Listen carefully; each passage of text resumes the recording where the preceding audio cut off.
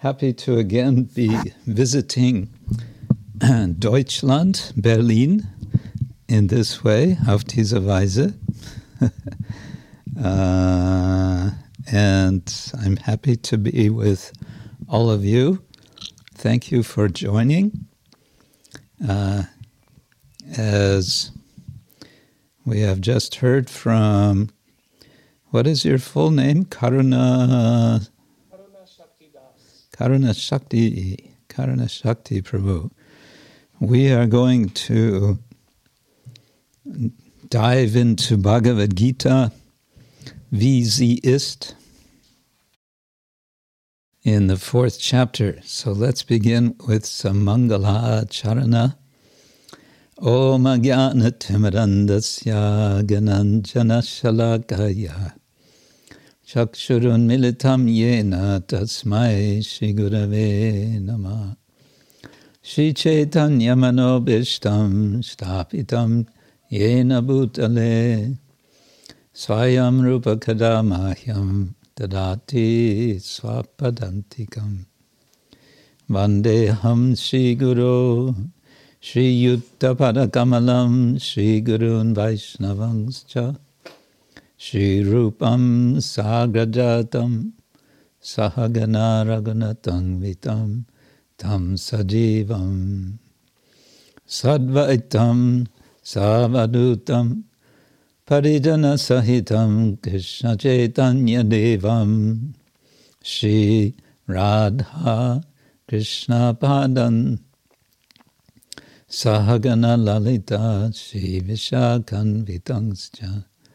Nama Om Vishnu Padaya Krishna Prishtaya Bhutale Shrimate Bhakti Vedanta Swamin Iti Namine Namaste Saraswati Deve Gauravani Pracharine Nivishesha Shunyavadi Paschatya Deshatanine Vanchakalpatarubhyascha Kripa Sindhubhya Evacha Patitanam Pavanebhyo Vaishnavebhyo Namo Namah.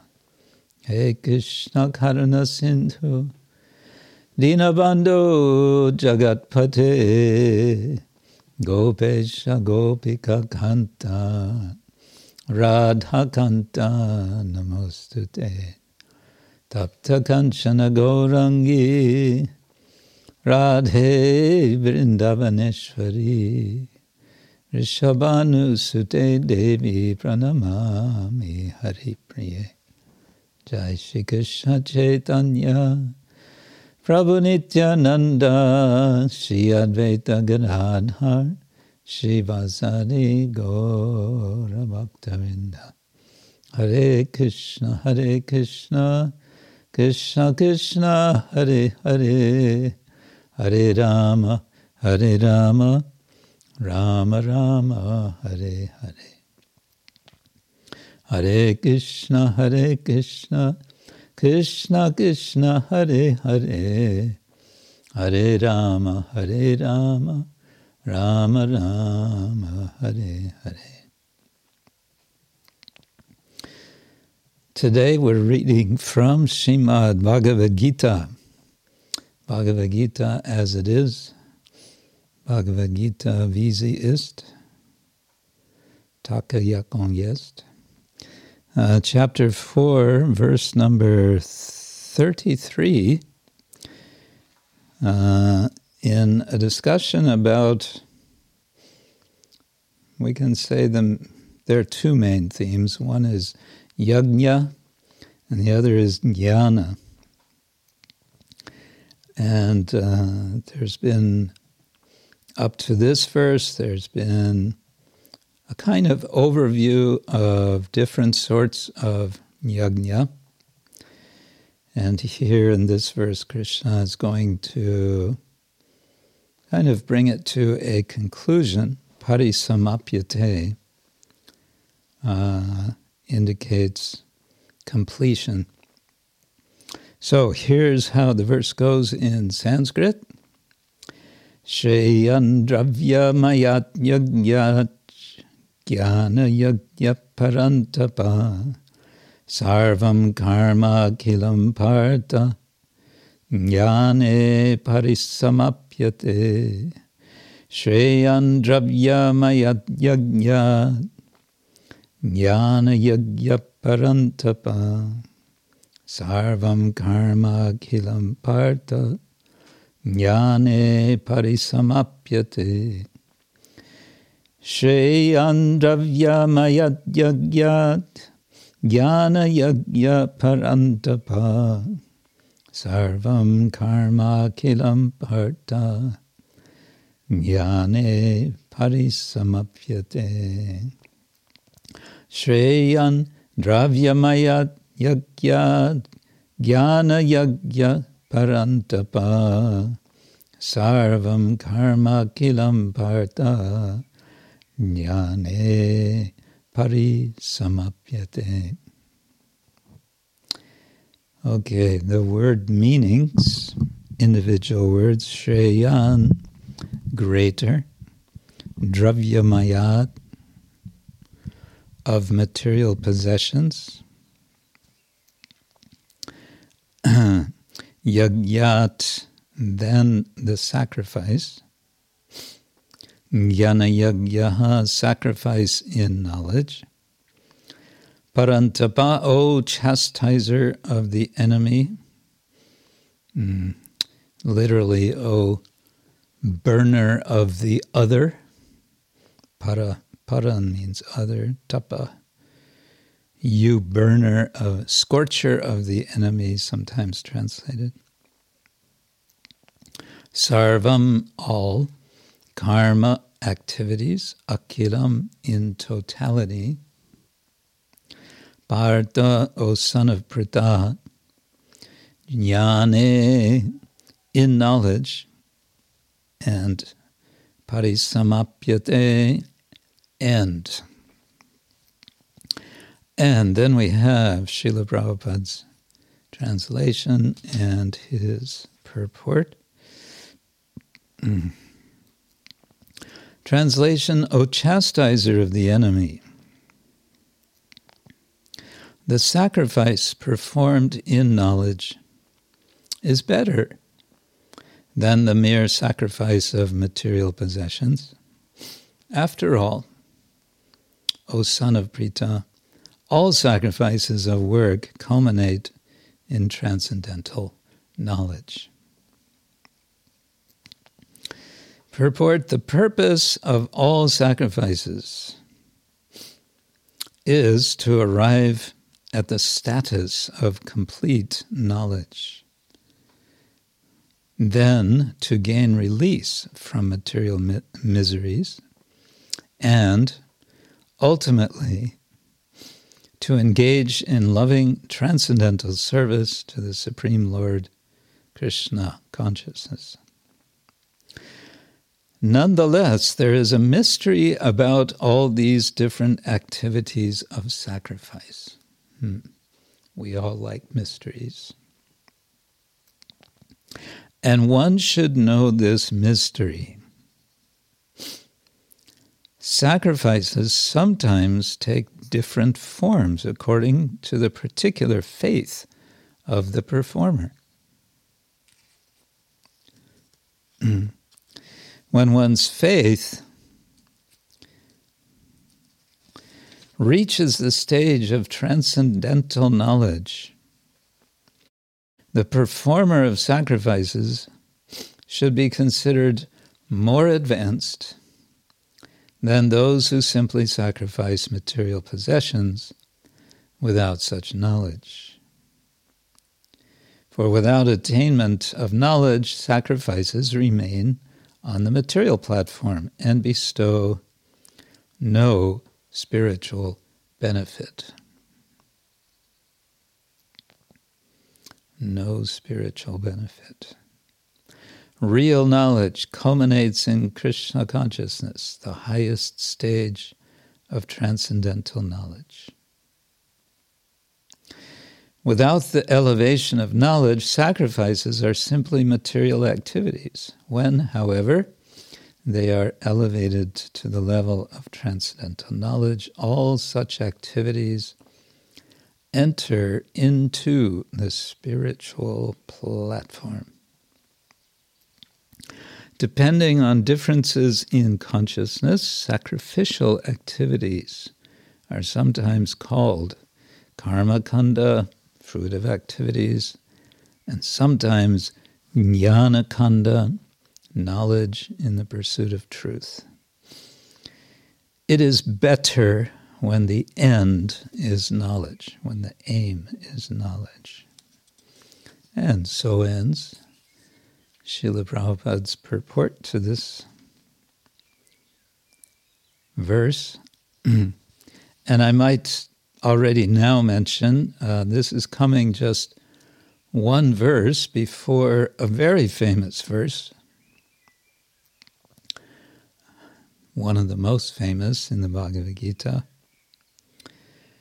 in which Krishna explains how to really understand all of this.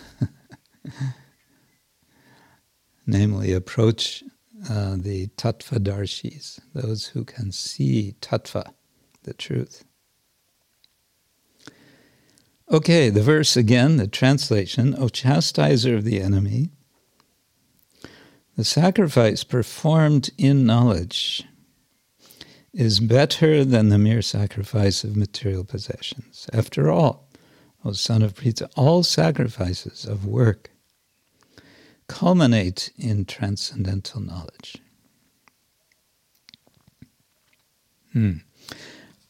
First thing I want to do now is reflect a little on this word Shreya. This is the first word in the verse, Shreyan. It's a comparative. There's the word Shri, and then there's Shreya, is the comparative, better, and there's Shreshta, which is best. And the word Shreyan, or Shreya, comes in different forms a few times in Bhagavad Gita. So we did a little tricky Veda-based search, and there are more references, but here we have 12 of them. We don't have to go through all of them, but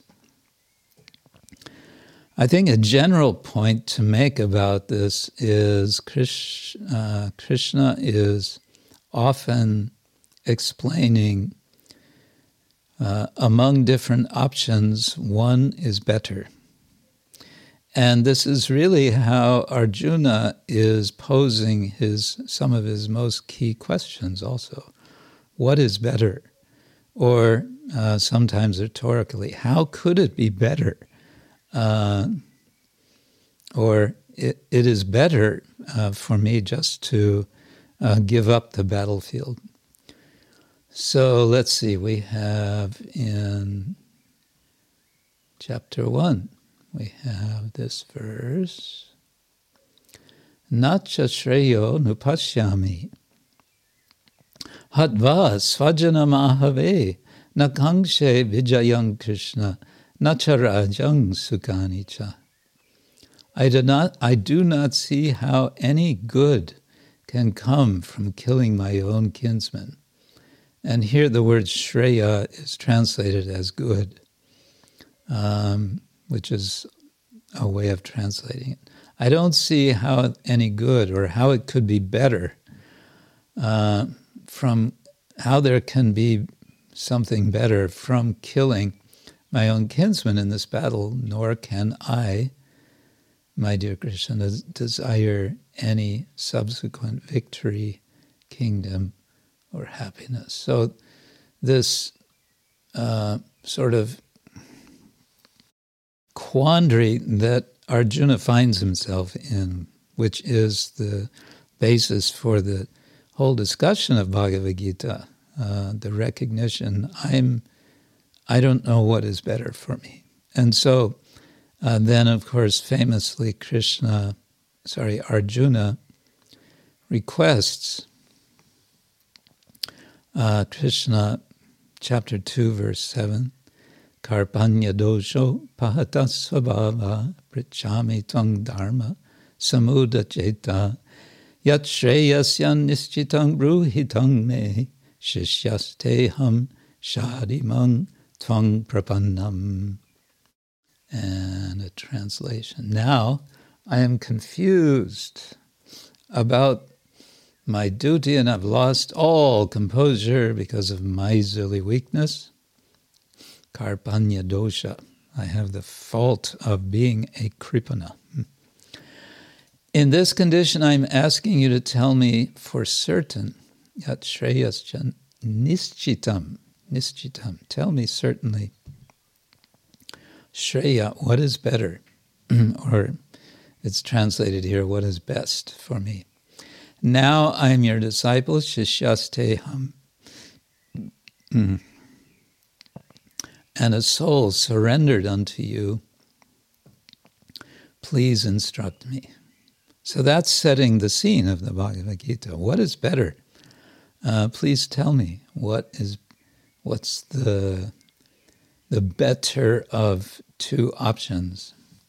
Because there are two options in the immediate situation of Arjuna, to fight or to not fight. So which is better? Later in the second chapter, Krishna urges, as we all know, Arjuna to fight, and again he uses this word. Verse 31, Swadharmam apicha veksha navikampitum arhasi dharmyadi yudhat shreyonyat kshatriyasya navidyate. Shreyaha.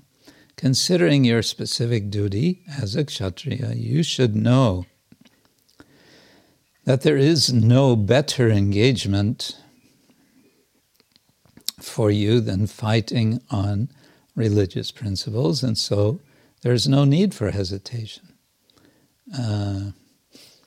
Dharmyat, he, yudhat dharmhat, shreyaha, anyat, na. There is not something else, there's not another activity for you than the dharma of fighting.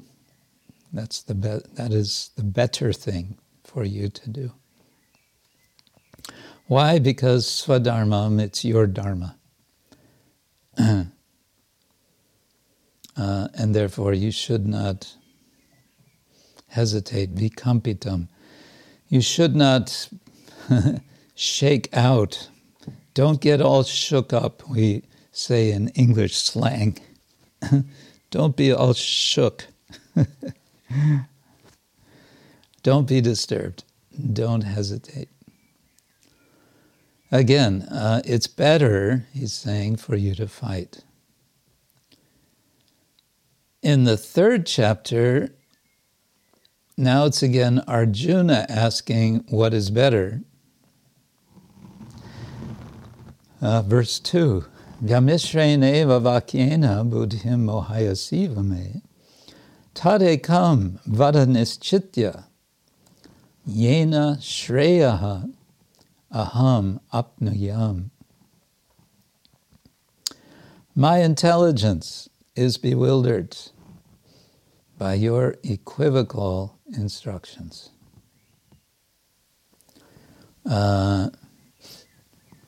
Vyamishrena means mixed up, equivocal instructions. My intelligence, buddhi, mohayasi. You have caused my intelligence to be bewildered. He's actually accusing Krishna of confusing him. Mohayasi, you've caused confusion. Tat ekam vada, tell me one thing. Don't tell me two different things. Tell me one thing. Nischitya, definitely. Yena shreyaha, by which the better is gained. I will gain the benefit.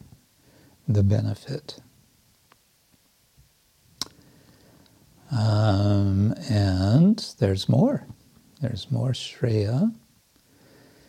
Again in chapter 3, verse number 11.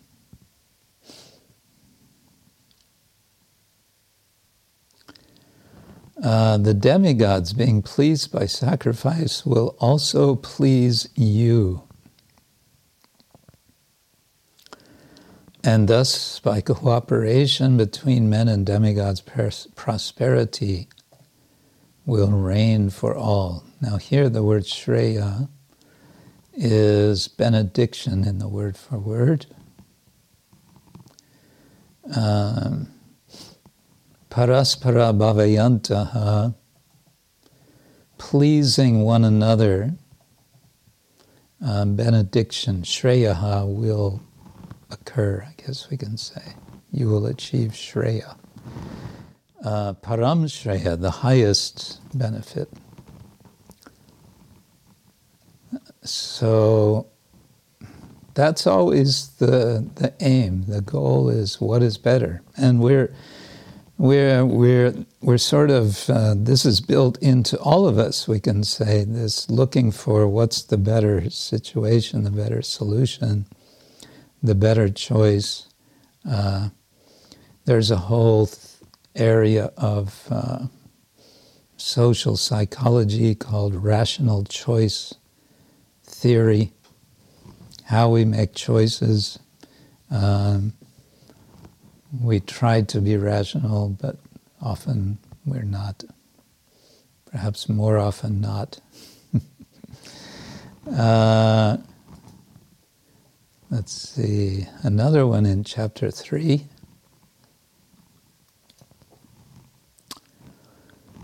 Is verse 35. Yes, Shreyan Svadharma Viguna Paradharmat Svanushthitat Svadharme Nidanam Shreyaha Paradharmo Bhayavaha. Here the word comes twice. One in the comparative form, Shreyan, better, Shreyat. And that Shreya as still as better. It is far better to discharge one's prescribed duties, even though faultily, even though with fault, than another's duties perfectly. Destruction in the course of performing one's own duty is better than engaging in another's duties, for to follow another's path is dangerous. And so it's better to do your duty even if you do it more with mistakes, in a faulty way, and in general. It's better to do our duty than another's duty. It's often been said this is one of the expressions of Krishna's conservatism in Bhagavad Gita. Krishna is being socially conservative here. He's saying, stay in your position. Whatever your duty is, just do it and accept it. And we may think, does that really apply all the time? Well, of course, at the end of the Gita, what is Krishna going to say? Sarva dharman pratyaja. Na dharmam, na dharmam, shrutigana niruktam kilukuru, as Raghunath Das Goswami says. Don't do good dharma, don't do bad dharma. Just be absorbed in Krishna. Let's see, I think we had one or two more. Chapter 5, let's see, what is this? Arjuna Uvacha Sannyasam Karmanam Krishna punaryogam cha sangshasi. Yat shreya etayorekam tanme bruhi sunischitam. Again, this is the beginning of chapter 5, and again, Krishna is expressing confusion, and he's a little bit complaining, I would say. Tell me something clearly. Tell me one thing. Tat shreya etayoho. Of these two, ekam, tell me which one is better. And tell me sunischitam, tell me definitely. Please tell me definitely, I need to know. Arjuna said, "O Krishna, first of all, you asked me to renounce work. And then again, you recommend work with devotion. Now, will you kindly tell me definitely which of the two is more beneficial?"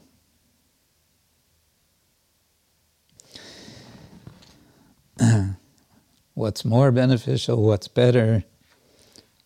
And so now, coming back to chapter 4, verse 33, Krishna's telling Arjuna what is better in terms of different kinds of sacrifice. Basically, two categories. He's kind of summing up here. What do we have prior to this? We had all sorts of sacrifices. Sacrificing the sense objects into the senses. We had sacrificing of the ingoing breath into the outgoing breath, and the outgoing breath into the ingoing breath. In other words, pranayama.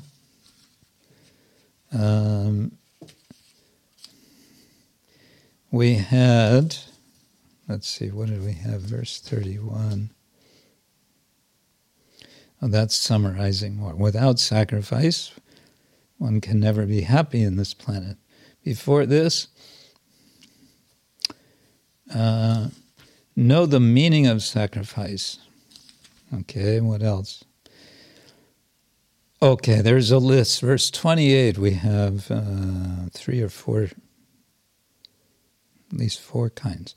Dravya, yagya, tapo yagya, yoga yagyas, tatapare, svadhyaya jnana yagyascha, yatayaha, sangshita vrataha.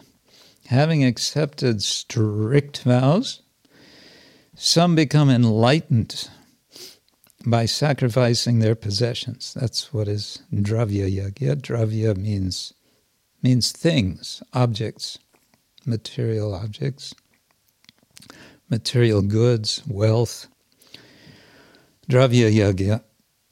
Some become enlightened by sacrificing their possessions, and others by performing severe austerities, tapo-yajna, by practicing the yoga of eightfold mysticism, yoga yajna, or by studying the Vedas to advance in transcendental knowledge, svadhyaya jnana yajna.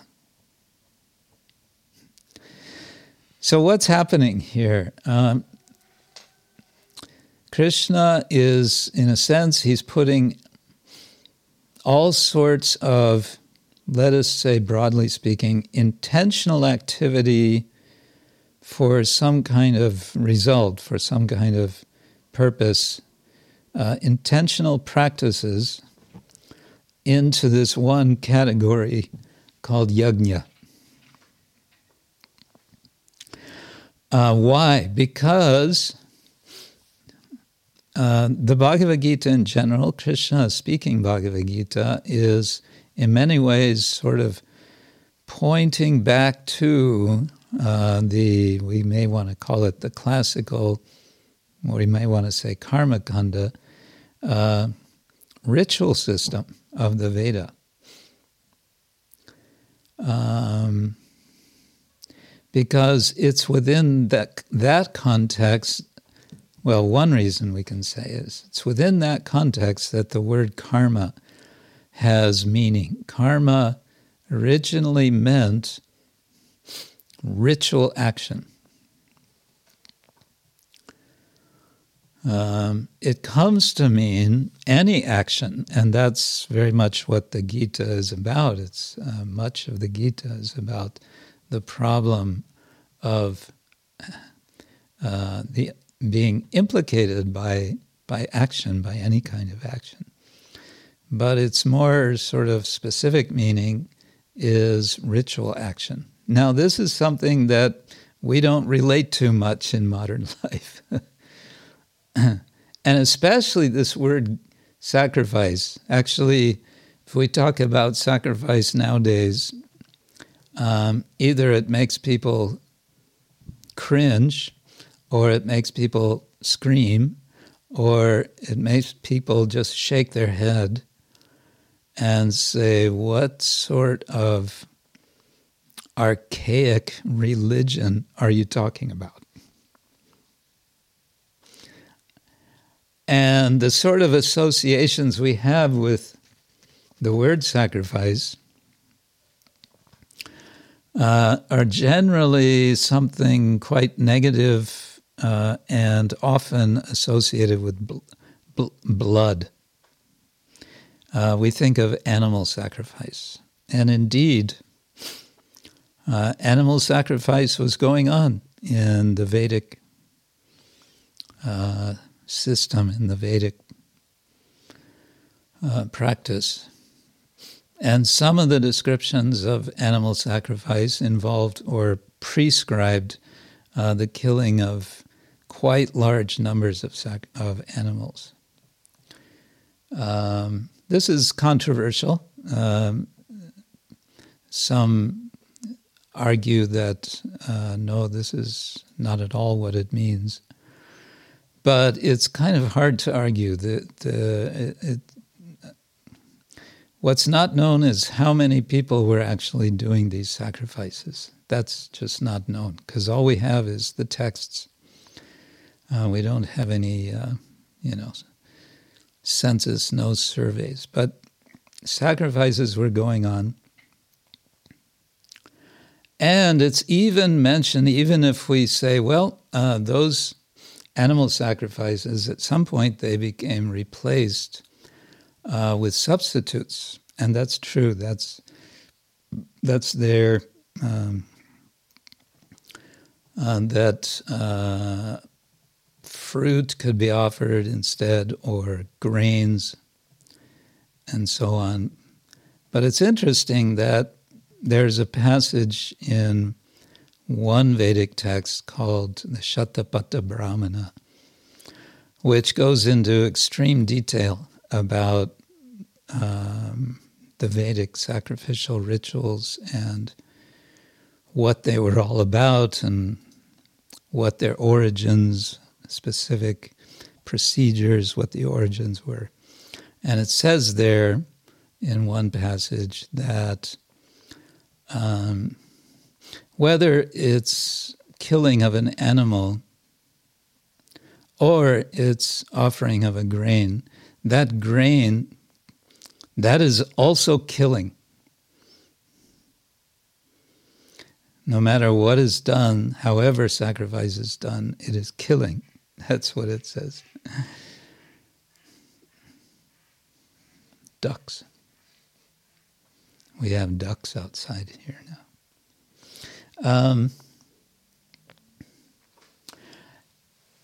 Well, I don't want to go too much into this, but the study of religion has been very much, not so much nowadays, but in earlier decades, a century ago and more, has been very much about the subject of sacrifice, because it was noticed that this is something all different religions have in common, is some form of sacrifice. But it's also associated with It's used in everyday language. We sacrifice time for something, or parents sacrifice their energy, their time, themselves for their children, for example. Whenever there's a war and soldiers are killed, then one speaks of the sacrifice of human life for what is supposed to be some higher purpose for the country and so on. So there's all these different associations with sacrifice. And coming back to the Gita, Krishna he wants to stretch the meaning of sacrifice. Not in an artificial way, but he wants to show the real meaning of sacrifice. The real meaning, of course, broadly speaking, we may say sacrifice is about giving up something. And of course, the whole process of sacrifice that Krishna is leading us to in the Bhagavad Gita is giving up our material misconceptions of ourselves and of the world, so that we can give ourselves, our real selves, to the Lord, to make the perfect sacrifice, which is a sacrifice in which there is no loss, there is only gain.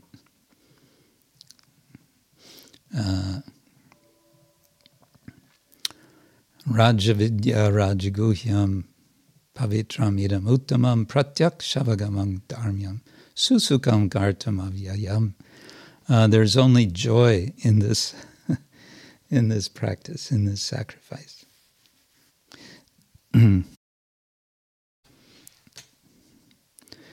So Krishna's here making a distinction of two categories. One is Dravya Yagya and the other is Jnana Yagya. And now we might ask, well, what could that possibly mean, Jnana Yagya? Does it mean giving up knowledge? I can understand giving up things. I'm throwing grains in the fire, or I'm somehow consuming things, or giving to Brahman. This is described here. But what does that mean, Jnana Yagya? Well, we got one hint from this verse we just read, verse 28, in the third line, Svadhyaya Jnana Yagyascha. Svadhyaya, literally one's own meditation. It comes to mean recitation, hopefully with meditation, of one's own scripture, one's own. Traditionally, one had a portion of the Veda for recitation, which one memorized. And eventually there were different groups of Brahmins whose family name showed how much they knew of the Veda. So Vedis and Dvivedis and Trivedi and Chaturvedi or Chobe. Chaturvedi becomes Chobe in Mathura, I have heard. The Chobes are supposed to know 4 Vedas. How many Chobes you'll find who know 4 Vedas today, I don't know. But Svadhyaya Jnana, by this recitation, one is, you can say, sacrificing time and some effort and some attention in that practice of meditation on Veda. So that's one way of understanding Jnana Yajna. Here in our verse, Jnana Yajna, Sarva, I think how to understand it is in the context of what the result is that's being told here.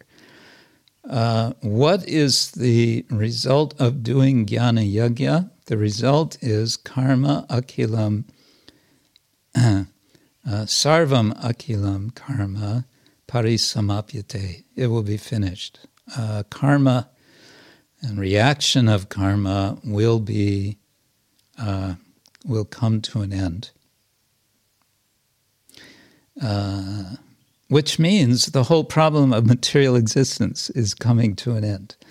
And that's what we want. That's what we're looking for. So jnana is going to be very much celebrated. But let's think now more about this word jnana or jnana. In Bengali, modern Bengali and Hindi, we say jnana, but it's more classically jnana. One interesting thing about this word, I find, is that it has a linguistic relationship to the Latin word gnosis, the Greek word gnosis. Jnana, gnosis. And there was a kind of movement that started in the first century of the Common Era in the ancient Western world, which came to be called Gnosticism. And the Gnostics were interested in, guess what? They were interested in knowledge. They were interested in understanding spiritual knowledge, and the emphasis seems to have been on a personal understanding, a personal realization. We may want to call it self-realization. And unfortunately, I would say, this came into conflict with the Christian church. The Christian church saw this movement, this vaguely popular movement, but it was also amongst various philosophers, or maybe mainly philosophers. They saw it as a danger. Why was it a danger? Because they felt it would draw people away from the church, from the ritualism of the church, from, we all get together, we hear some verses, some mantras, we have a ritual, we're all doing the same thing together.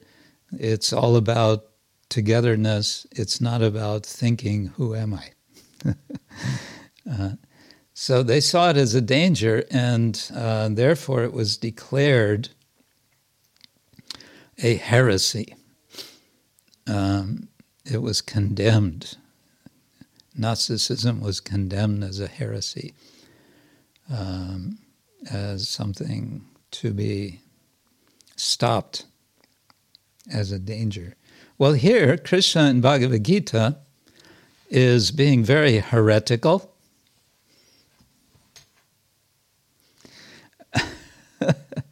He's God himself, and he's being heretical. Figure that out. And he's saying between ritual and jnana, jnana is more important. It's better. And why is it better? He says in the verse, because by knowledge, you'll be able to remove ultimately the real problem. You're going to be able to solve your problem. What is your problem? Your problem is you are a conditioned soul. You are bound in this world by your karma, by your action.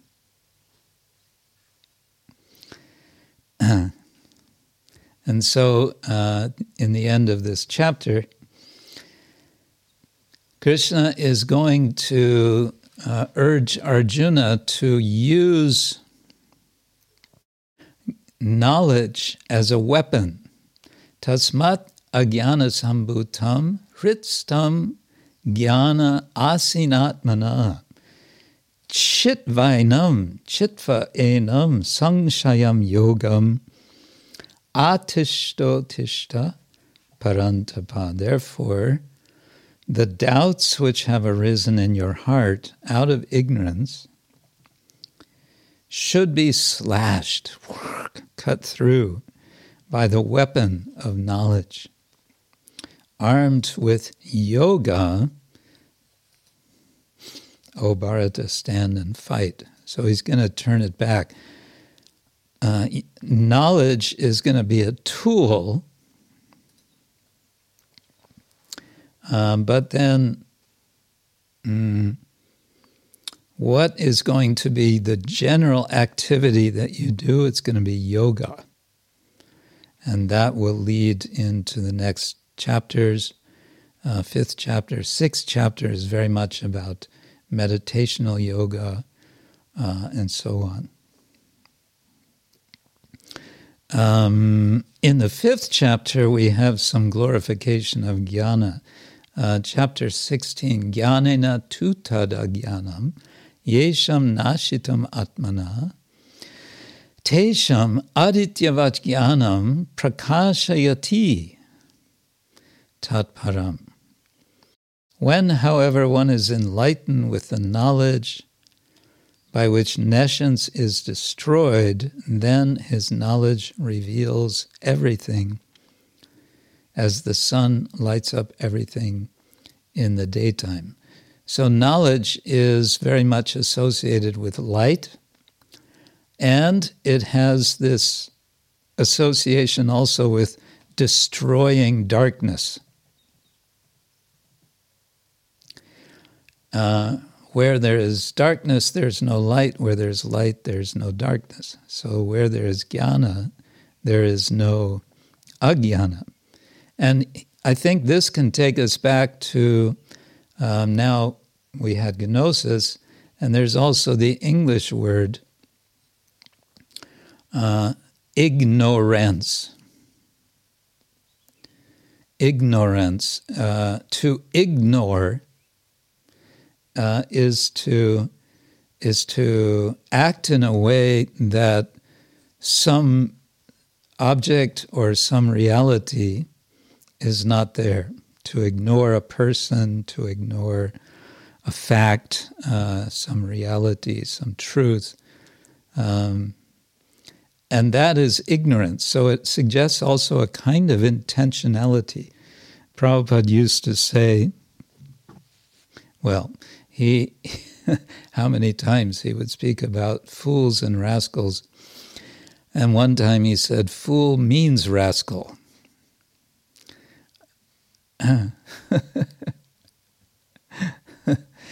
If someone is a fool, it's because they're a rascal. Otherwise, they wouldn't be a fool.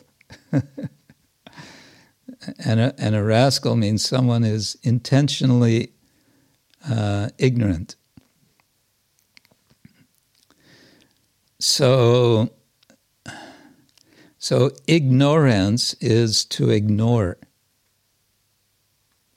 the truth. So the truth is, the truth is everywhere we look. Everywhere we look, it's all around us. It's in us. We are part of the truth. We are part and parcel. We are eternal bits of truth, bits of light, sparks of fire.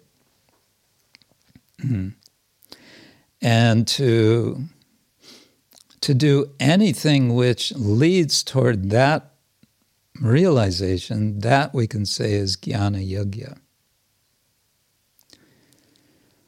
Now, more broadly, we might want to also think of jnana, although Prabhupada almost always translates it as knowledge. The sense in which he's speaking of knowledge would suggest we can also use the English word wisdom, or in German, Weisheit. Now, this can be confusing because also there's the word vijnana, which Prabhupada would sometimes translate as wisdom or applied knowledge. If we think of the two of them together, jnana and vijnana, jnana vijnana sahitam yad yatva mokshase ashubhat. Krishna says, I'm going to tell you about both of these, by which ashubhat, you'll be freed from all inauspiciousness. So what we're looking for certainly is wisdom. That's what we're after. And that, to pursue wisdom is the whole human enterprise. To not just carry around some knowledge, but to have a knowledge by which we act and by which we illuminate ourselves and others. Nobody wants to be in darkness. We want to be illuminated by knowledge. And this reminds me of a story we were just discussing earlier today, about how knowledge was lost to the Brahmins in the previous age.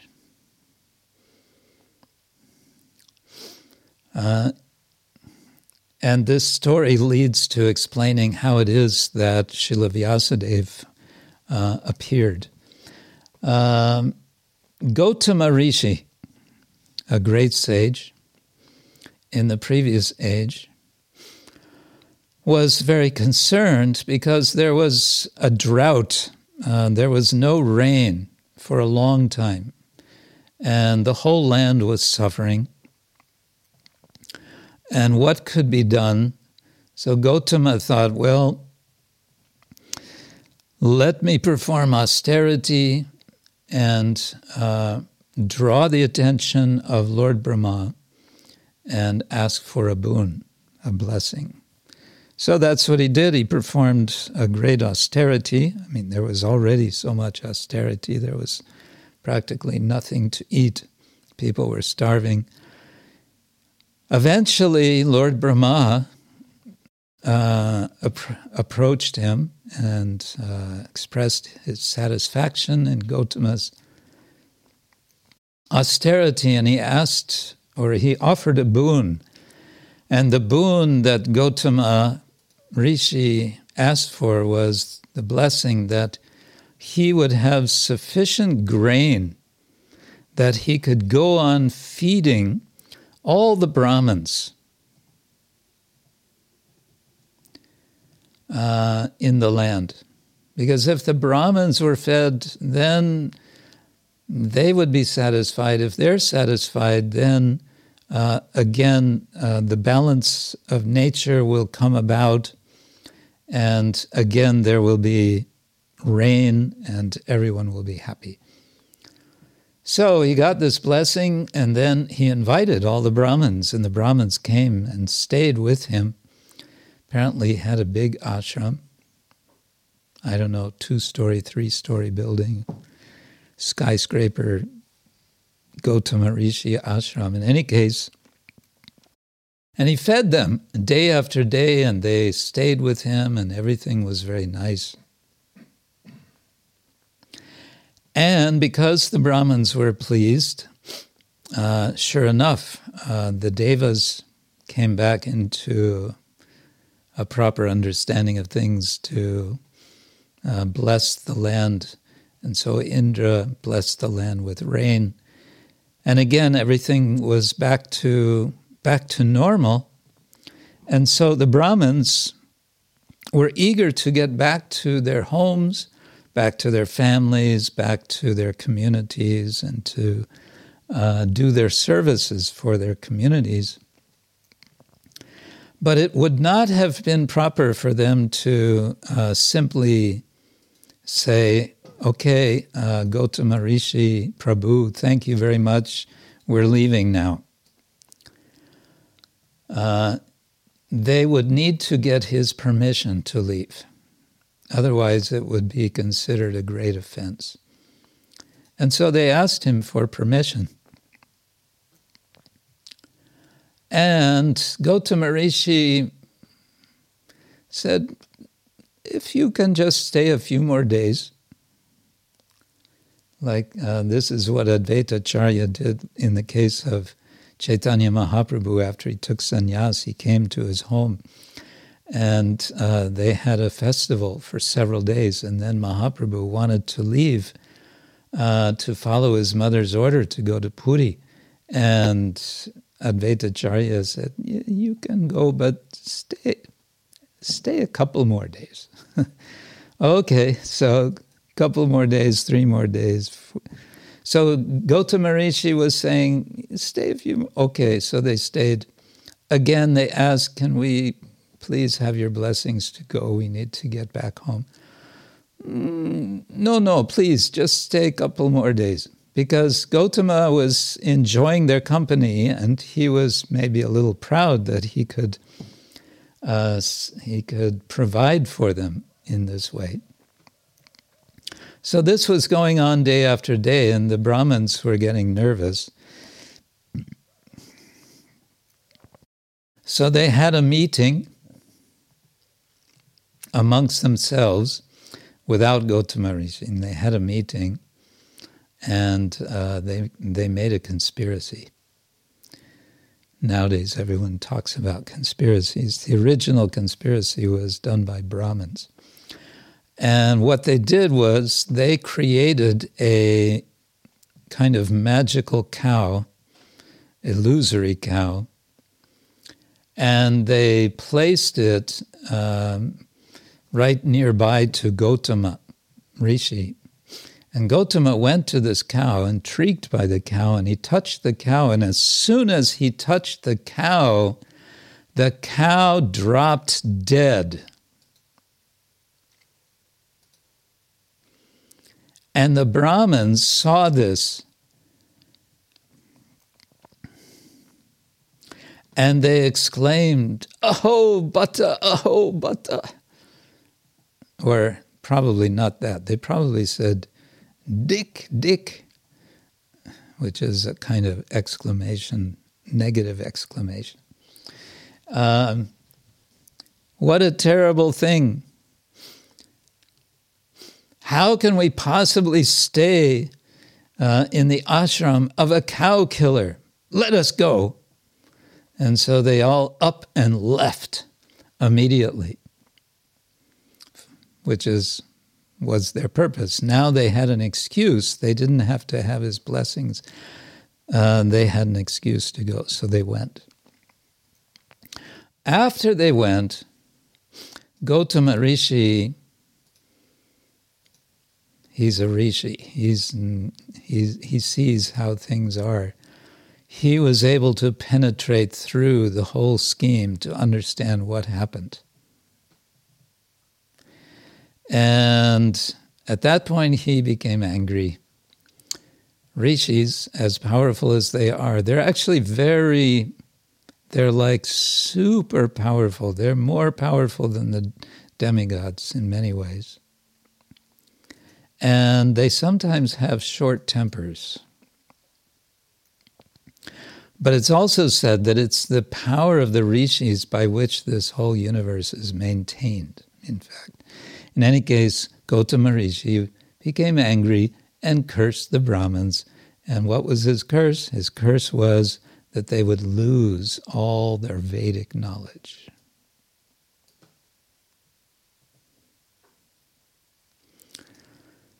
And what's a Brahmin without his Vedic knowledge? And so, in desperation, they went to the Lord. They all prayed to the Lord, please help us. And the Lord heard their prayer, and the Lord agreed to appear, Lord Narayan. And it's not every Kali Yuga that Srila Vyasadeva is Lord Narayan. This particular Kali Yuga, this is explained by Srila Jiva Goswami, this particular Kali Yuga is in many ways special. One of them is, of course, that Chaitanya Mahaprabhu appears. The other is that Srila Vyasadeva is Dvaipayana Vyasa, and he is none other than Narayana himself. And therefore, his writings, in particular, his writing of the Srimad Bhagavatam, is very special. And so we have Jnana Yajna in the form of reading what Srila Vyasadeva has given us. That is a very major substance of our Jnana Yajna. Hare Krishna. Okay, I think I should stop there, actually. Stay tuned for more action in the next verse coming up. Whoever will be lecturing is going to really, it's the punchline of the chapter, you could say. It's okay, I've got all this, I should do this yagya, that yagya. But how do I know which yagya to do? Tatvidhi pranipatena pariprashnena sevaya. That's how we know. Good. Thank you. Hare Krishna. Thank you very much, Maharaj. And I think we have maybe a bit of time for one or two questions. I don't see anything yet in the chat box, so be quick and unmute yourselves if you have a question. There is a microphone icon in the bottom left corner of your screen, and maybe if you have a question, then you can just unmute yourselves and speak right away. Hare Krishna, Guru Maharaj, here's Jalanjita Vidasi. Hare Krishna. I pay my most humble obeisances to you and to all the Vaishnavas. I would like to ask you, in the context of the first sentence of the purport, how can we understand what Rupa Goswami said in Nectar of Devotion, that pure devotional service brings immediate relief from all kinds of material distress? Because it seems that, according to this purport, you can be free from material suffering before you start pure devotional service. Okay, let's see. The purport says, the purpose of all sacrifice is to arrive at the status of complete knowledge. Oh yeah, he's giving 3 stages. So first is complete knowledge, then to gain release from material miseries, and ultimately to engage in loving transcendental service to the Supreme Lord, Sri Krishna. And you're speaking about the what is it? 6 characteristics? 5 characteristics? 6. Yes. And the first one is this Kleshagni. Kleshagni subhada moksha laguda krit. Yes. The word gni, from gna, destruction, just means, literally in a general sense, destruction of klesha. But it doesn't give us a time frame. It may then elaborate on that, because it's then explained. This is within Vaidhi Bhakti, this is possible. So you're saying, why is it that in this purport it seems like even before devotional service? I would say because all of these are overlapping. It's not a cut and dried thing. The process of sacrifice, it's said elsewhere, cannot be done. No kind of sacrifice can be done without some bhakti, without some engagement in bhakti. None of the processes, yoga, jnana, karma, jnana, yoga, nothing can be done without some presence of bhakti. And so there is a progression and there's a sense of immediacy. I would put it like that. Immediate, the word immediate can have various senses. We kind of expect it to mean immediate within 1 second. And of course, that is possible. We understand, Prabhupada would say that. You can reach perfection in 1 second. But immediate can also mean within this lifetime. Considering that we are eternal and we have how many lifetimes. So immediate can also mean within this lifetime.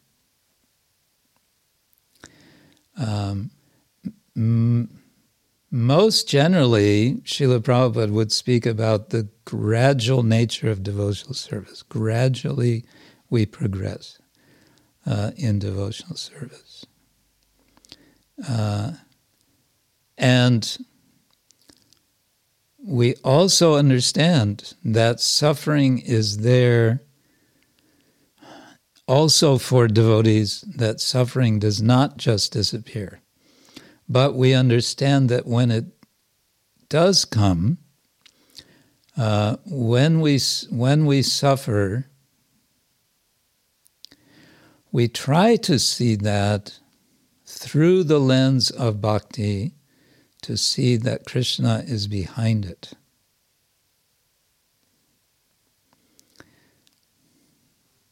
And that is very difficult to understand unless we have at least a basic idea that Krishna wants well, he means well for us. That when we are giving ourselves to Krishna, Krishna is now caring for us.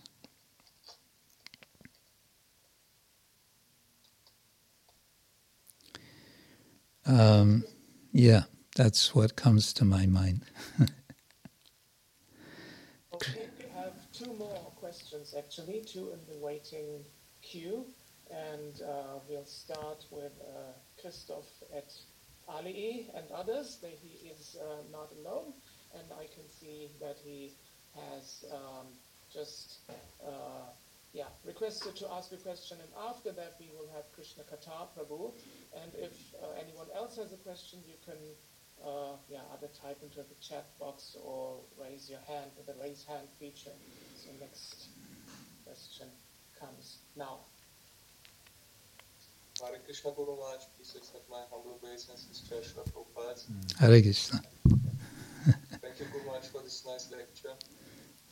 Guru Maharaj, my question would be to the point of knowledge, that actually we hear knowledge is very important, we should cultivate transcendental knowledge, but on the other side, one point, bhakti is not depending on knowledge. Bhakti is not depending on knowledge, or when we hear that knowledge can reveal to our heart to Krishna. And we hear also some stories. At least I was reading something about Shankaracharya and a disciple from him. He was not he had not so much knowledge, but he was serving nicely his guru.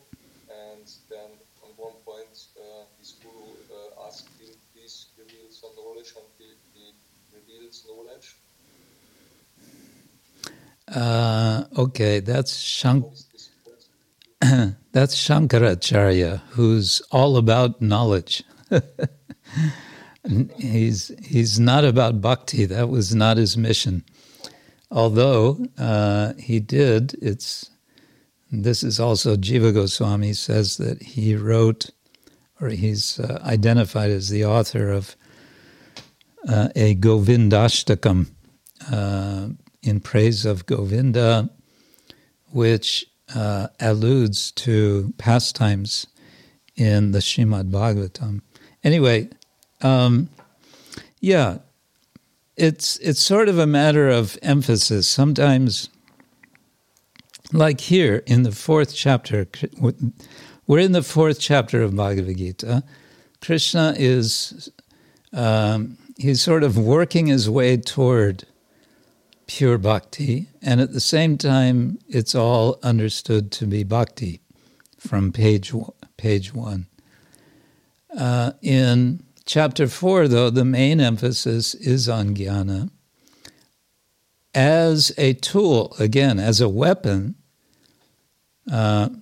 for helping to get to the point where one can eventually do pure devotional service. Again, it's this first verse of the purport. We want to get to the status of complete knowledge, then release from material miseries, ultimately engage in loving devotional service. And pure devotional service does not depend on knowledge, but we need help. We need all the help we can get to reach the point where we are fully willing, you can say, to do pure devotional service. And for that purpose, we do jnana yagya. Now, beyond that, we can also say one who is engaged in pure devotional service is full of knowledge. That person knows, I am eternal servant of Krishna. That person knows, I am not this material body. That person knows the difference between spirit and matter, and knows and has the wisdom of how to engage matter in Krishna's service. Does that make sense? Yes, thank you very much. So We have two more questions, and after these two brief questions, hopefully, Yeah. we'll conclude Yes. this evening. And the next one is by Krishna Kata Prabhu. Just for your information, he has just recently, this Sunday on Gora Purnima, been offered first initiation. Congratulations on that. Hare Krishna. Hare Krishna. Congratulations. Thanks for the lecture, Maharaj, and also thanks for your time. Maharaj, when you were discussing the term Shreyas, and you came across this verse 335, and it just caught my attention. The verse says it is far better to discharge one's prescribed duties even though forfeiting another's duties perfectly. Yeah. As you said, this was kind of conservative and so on. But for me, it was, I could not understand the statement, this verse, and I was just trying to avoid this since past 5 to 6 years, okay, just try to ignore. And it's kind of, you cannot understand from one perspective, okay, why is it? Okay, if I can perform one duty perfectly, why shouldn't I do it?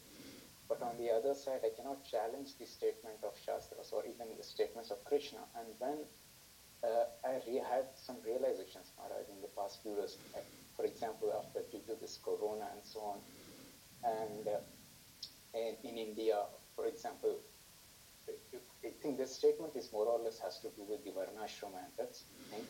And if you see, for example, in a barber, Maharaj, in India, a barber's son, his profession is already fixed. When he's born, he's already fixed, so he need not have to worry about what he has to do in the future and so on. Yeah. His profession is fixed and he can peacefully go on, he can pass through his childhood and so on, and then at the right time he'll take up the profession. So, and then but then there's the other thing, like the people from other sections are coming into this profession, and now this guy is kind of jobless now.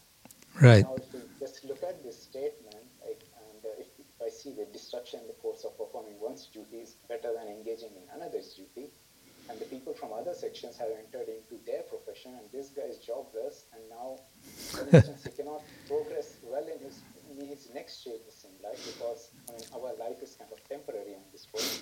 So one has to go through the phases, like after childhood, one has to get the career, get married, and so on, and enter into the vanaprastha, just go on, like, and now it's kind of obstruction to his life. And there's a disturbance in the social order, and it's completely chaos in the society. Yeah. And then then I started to appreciate this verse that, so far I couldn't understand that. And this statement has so much meaning to it, and we cannot put this verse into a particular context or in a particular frame of time, like, okay, these instructions are not valid for this age, and so on and so on. Right. Yeah, on the other side, it kept me appreciate this verse, like, okay, such a beautiful thing, and the verse, it doesn't mean that if I cannot understand, it doesn't mean that it's not relevant or something. So I just Yes. want to throw some light on this matter, whether is it the right thing, is it the right way to understand this word, just from my realization? Yes, I think you've given it a good explanation. I would just add another side of it is that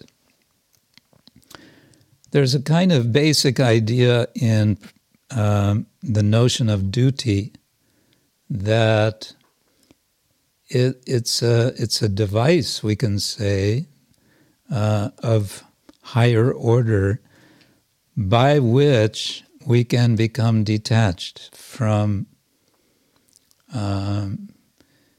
the ever-changing circumstances. In other words, a duty is something which is, it's the same. It's something which stays the same. And circumstances are always changing and challenging our, ability to do our service or whatever. So the notion of the sense of duty helps us to overcome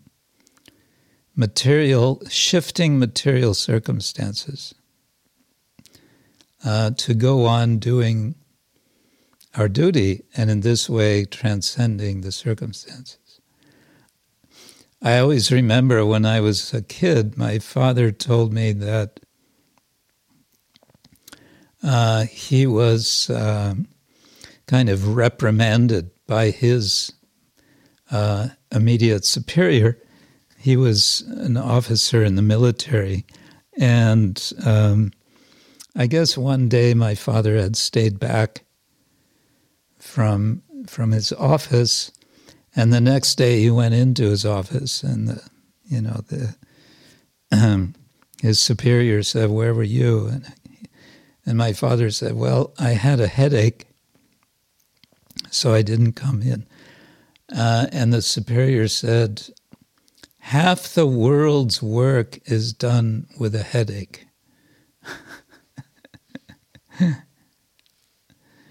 Which I'm remembering personally right now, because as I speak, I have a headache since the last 2 days.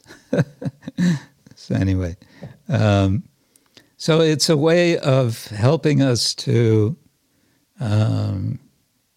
transcend circumstances.